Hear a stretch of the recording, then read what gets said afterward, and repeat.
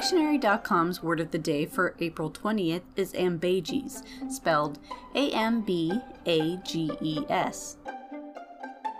It is a noun meaning winding roundabout paths or ways, as in she very nearly got lost in the ambages of the labyrinthine city.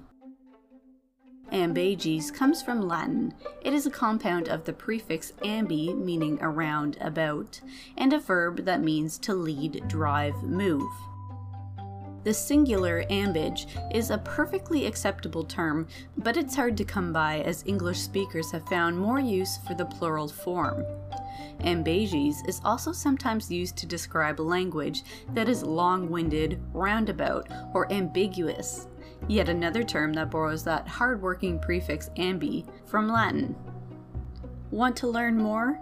Amble on back tomorrow for another Word of the Day by Dictionary.com.